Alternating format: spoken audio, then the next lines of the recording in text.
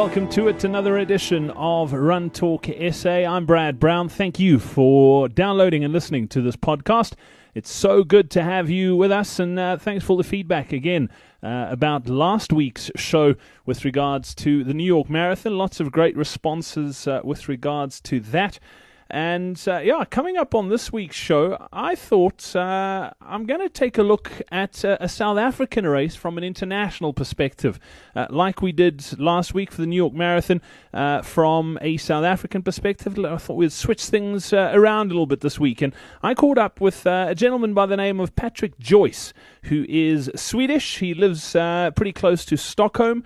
And he's run a few Comrades marathons, been out many times, and I wanted to find out a little bit about his experience of running the ultimate human race, and also just what the running scene in Sweden is like with regards to the Comrades marathon. So that's pretty interesting, and that's coming up on this week's show. I also have to tell you that 2 weeks ago we broke that story about the Comrades cheat that has done it again in 2014. And I can tell you that received an email from the Comrades Marathon race director, Rowan James, just filling us in on the process. Obviously, he said he would keep us up to date on the podcast as to what is happening.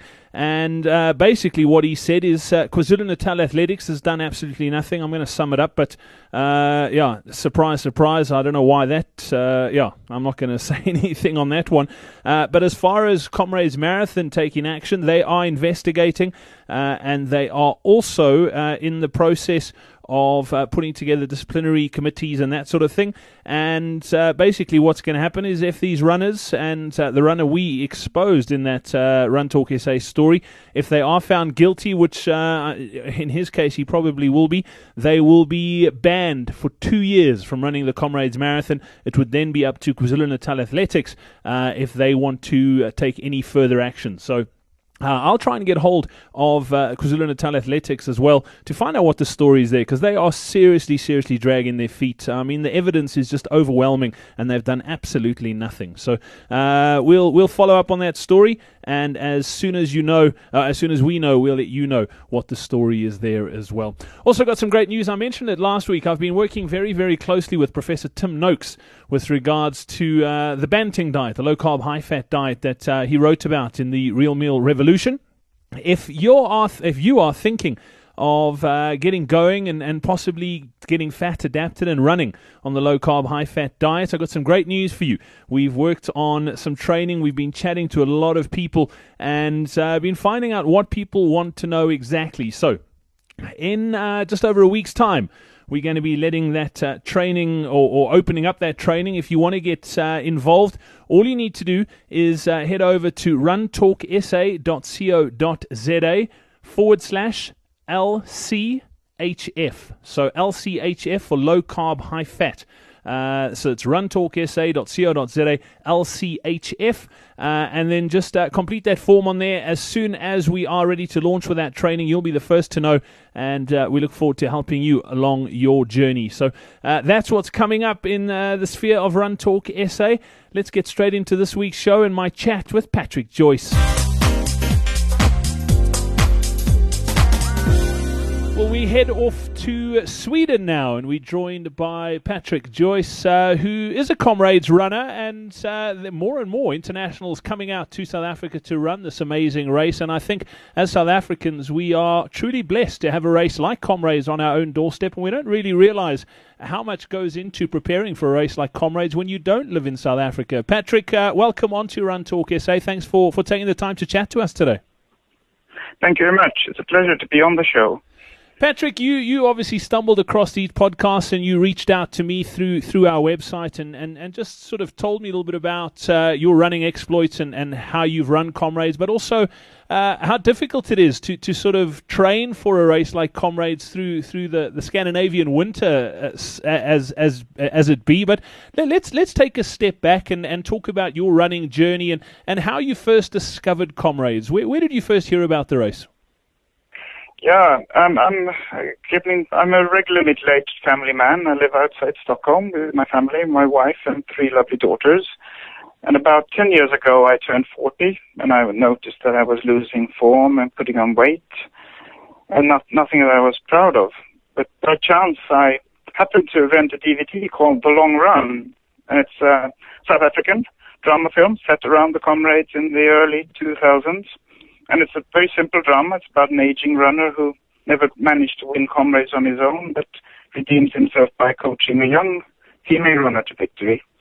And I had never heard of comrades, didn't know anything about it, but before the film was over, I decided I had to run this race. I had to get back in shape and to run comrades. I vowed that to myself. And that's where it started, really. That's amazing. I mean, the comrades for us, I mean, we grew up, and I'm talking about myself specifically, I grew up around the race, so it's just really a part of South African culture and part of the South African fabric, so to speak. But from an international runner's perspective, what was the attraction that really drew you to comrades, Patrick? I think it was what you say. It's the big participation and the emotional effort that South Africans seem to put into the race, and that was transformed through the film. You could get that reading from the first start of the film that you had to, in South Africa, to be a runner, you had to run comrades. And I felt that a race that can muster that much engagement from fellow runners, from elite runners down to the average runner, that race, I had to be a part of it. So, and that film managed to put that forward to me. And when I got on the Comrades website and I understood that this was for real, this wasn't something that had been created in a film. The engagement, involvement in Comrades is genuine in all over South Africa and internationally as well, at least in the English-speaking world, in Britain and in the United States. There are lots of Comrades aficionados, and I felt I wanted to join them. I want to become part of a club. And there obviously weren't too many people in Sweden running comrades at the time. I mean, how long ago was this? It wasn't too long ago. I mean, you've been out quite a few times already. But when did you run your first one, Patrick? I ran my first one in 2005, and then at that stage we were 4 Swedes. I think 4 Swedes signed up. I think 3 finished. I was not one of them. Reluctantly, I came down in 2005. I thought I was prepared, but I wasn't.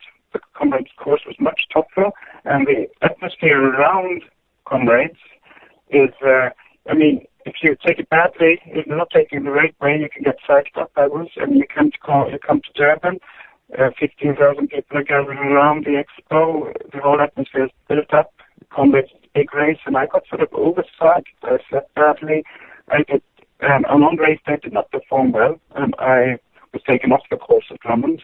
So my first race was a complete failure, and but I was just gutted for a few weeks. But then I decided that you can't leave it at that. I have to come back. I have to complete this mission. So I came back in 2007, better prepared and more low-keyed, and just that time I made it right through. I think that's quite an important point to make, Patrick. I think a lot of, and I'll be the first one to admit, I mean, I grew up around the race. I knew how hard it was going to be, but I think a lot of novices underestimate how hard Comrades is. Yeah, it is, both physically and psychologically. You when you stand at the start and the atmosphere is so electric, some people get inspired by it, but others you get overturned. Or I was it sort of made me more nervous and I'd perform worse. You have to handle both the physical challenges of the course, but you also have to handle the psychological challenge of running in such a mass number of participants with all the spectators around you, and the fact that you go up early in the middle of the night and travel to the start. There are lots of demands on you when you run Comrades. It's not just to run 89Ks. There's so much else that you have to handle as well, and that not everyone can do it in the first attempt. Not me, for sure. So I needed a second go at it to manage it. And you came back and you finished and you absolutely hooked. You love the race. You've now been back numerous times. You've finished 5, if I recall correctly. 4. You finished 4. So you know what Comrades runners say. Once you've done 2, you're halfway to 10. So you definitely are in this thing for the long haul. You love this race, don't you, Patrick? I definitely do. I don't think I'll make it all the way to 10, but I'm sure I'll do a few more runs. I hope to. I've tried to get my wife hooked on it. She hasn't really wanted to run the race, but she came. She has come with me to support me. She was with me this year at the start and at the finish, and that made huge difference. It really kept me motivated and made sure that I finished this year. And I hope someday I could run with one of my daughters. At least two of them are keen runners, and I hope one day we have a father and daughter race. That would be wonderful. That would be wonderful. Patrick, let's talk about preparing for this race in Sweden. I've just had a very interesting experience. I, for the first time, did an international race. I've just returned from Switzerland for Ironman Zurich. And training, when you're training in summer, it's all really nice. But training for a race in winter is a totally different story. And I really struggled. And our winters are nowhere near as severe as Sweden's winters. Obviously, you've got to train the big training months for comrades. I mean, really starting to build up December, January, February. It's not pleasant running in Sweden that time of the year. No, definitely not. It's very. It can be cold, but the big challenge is not the cold. It's dark. You in say December, January, you have 6 to 7 hours of daylight, and those hours you spend at work mostly. So you have to run. Your outdoor running has to be, if you want to run it in a safe way, you have to do it in the weekends, or possibly at lunch breaks, or as I do my long runs outdoor in the weekends, and during the week evenings, I run on a treadmill. I have decided you can't do any safe quality running in the pitch dark when it's snow and ice on the road. That's not manageable. That would just end you in a big fall and possibly an injury. So you have to stick to treadmill running really, and that's what I do. It's from December to February, I run at least 2/3 of my training on the treadmill, which is a bit boring, to say the least, and mentally challenging. And then I try to do a long run Saturday or Sunday, but then you have to dress up a lot. You put on several layers of clothes, caps, gloves, everything that's possible, because the temperature can fall. In a cold winter day, you could have a -15, -20 degrees Celsius. So it's a big challenge for a runner, but it's manageable. But no quality running, no hill training, nothing of that is possible to do outdoors for at least 3 months during the build-up to comrades. Wow, that's incredible. And I think as South Africans, we don't realize how lucky we are in the build-up to comrades in those summer months when we really need to up things, how easy it is for us to train.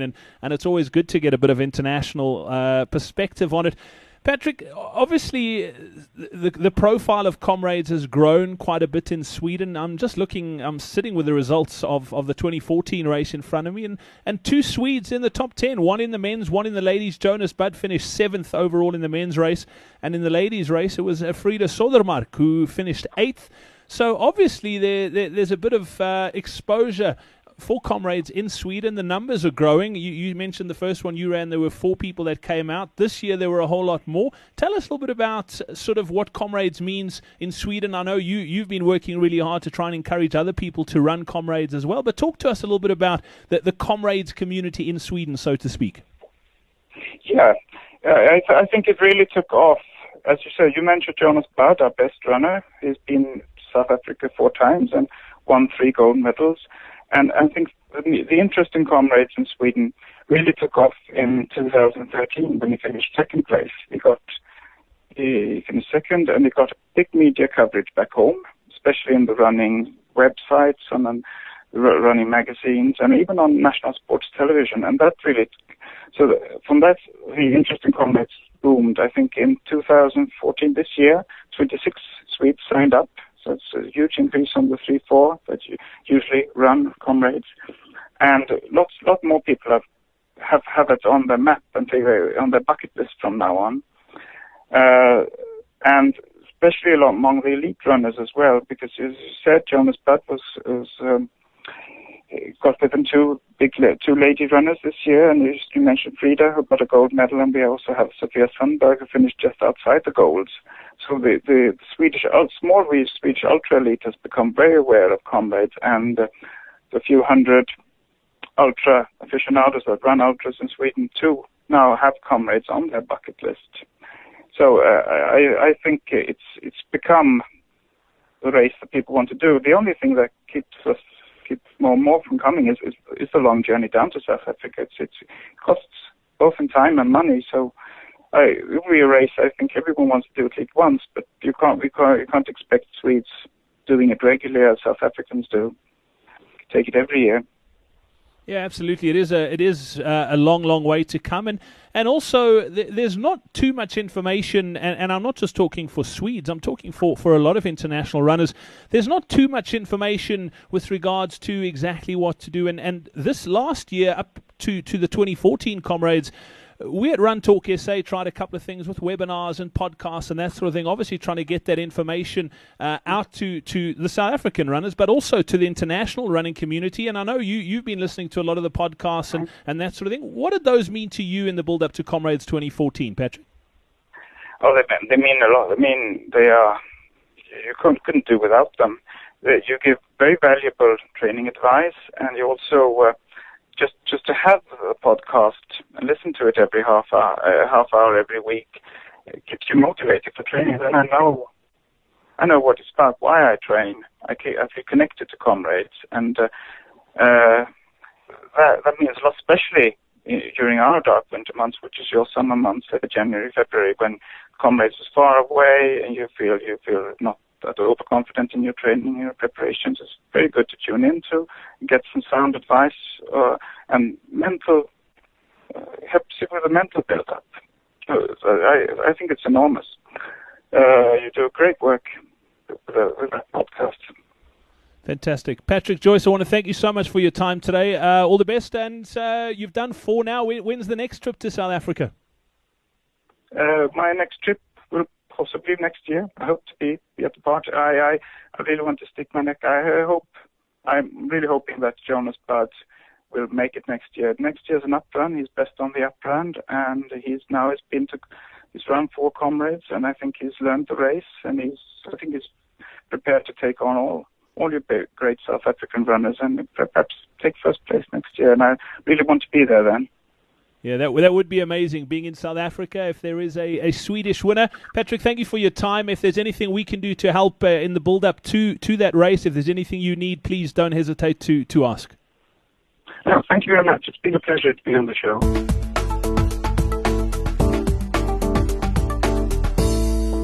And that's it for another edition of Run Talk SA. Thank you so much for joining us today. I have to also mention, I mentioned it a few weeks ago, we've had a bit of technical issues with regards to our iTunes listing on Run Talk SA. Obviously, a lot of people had subscribed to that, and with us changing over to the new platform that we were using on our website, we had endless issues with iTunes. In the end, we had to resubmit that feed. So if you were subscribing to Run Talk SA through iTunes, I'm going to need you to do it again. Unfortunately, all of those subscriptions have basically been cancelled by iTunes, and we've had to start from scratch. So what that means as well is we've pretty much lost all the ratings and reviews that you've left us over the last year or so. And if I could ask you, if you do find value in this podcast and you enjoy listening to it, the best way that you can help us out is just by leaving us a review and rating. It helps get in front of other eyeballs and other eardrums in iTunes, and the more reviews and ratings we get, obviously, the more people get to see and hear about Run Talk SA. So if you wouldn't mind just taking a few minutes and helping us out doing that, it will be much, much appreciated. So until next time, from myself, Brad Brown, and I have to tell you, next week on the show, got another international guest, a guy who came out for Comrades this year. He ran his first one, a guy by the name of Joel Runyon. Had a fantastic chat with Joel. He was pretty much adopted by the Rand Athletic Club at Comrades this year by RAC, and he had a wonderful experience. So I wanted to chat to Joel a little bit about his Comrades experience. He had some pretty cool mantras as well that he wrote about after the race that I'm going to quiz him on. So make sure you tune in next week for another edition of Run Talk SA. And don't forget, Comrades entries opening the 1st of September. If you want tons of Comrades info, make sure you go to askcoachparry.com, okay? There are tons of Comrades resources there. So until next time, from myself, Brad Brown, cheers.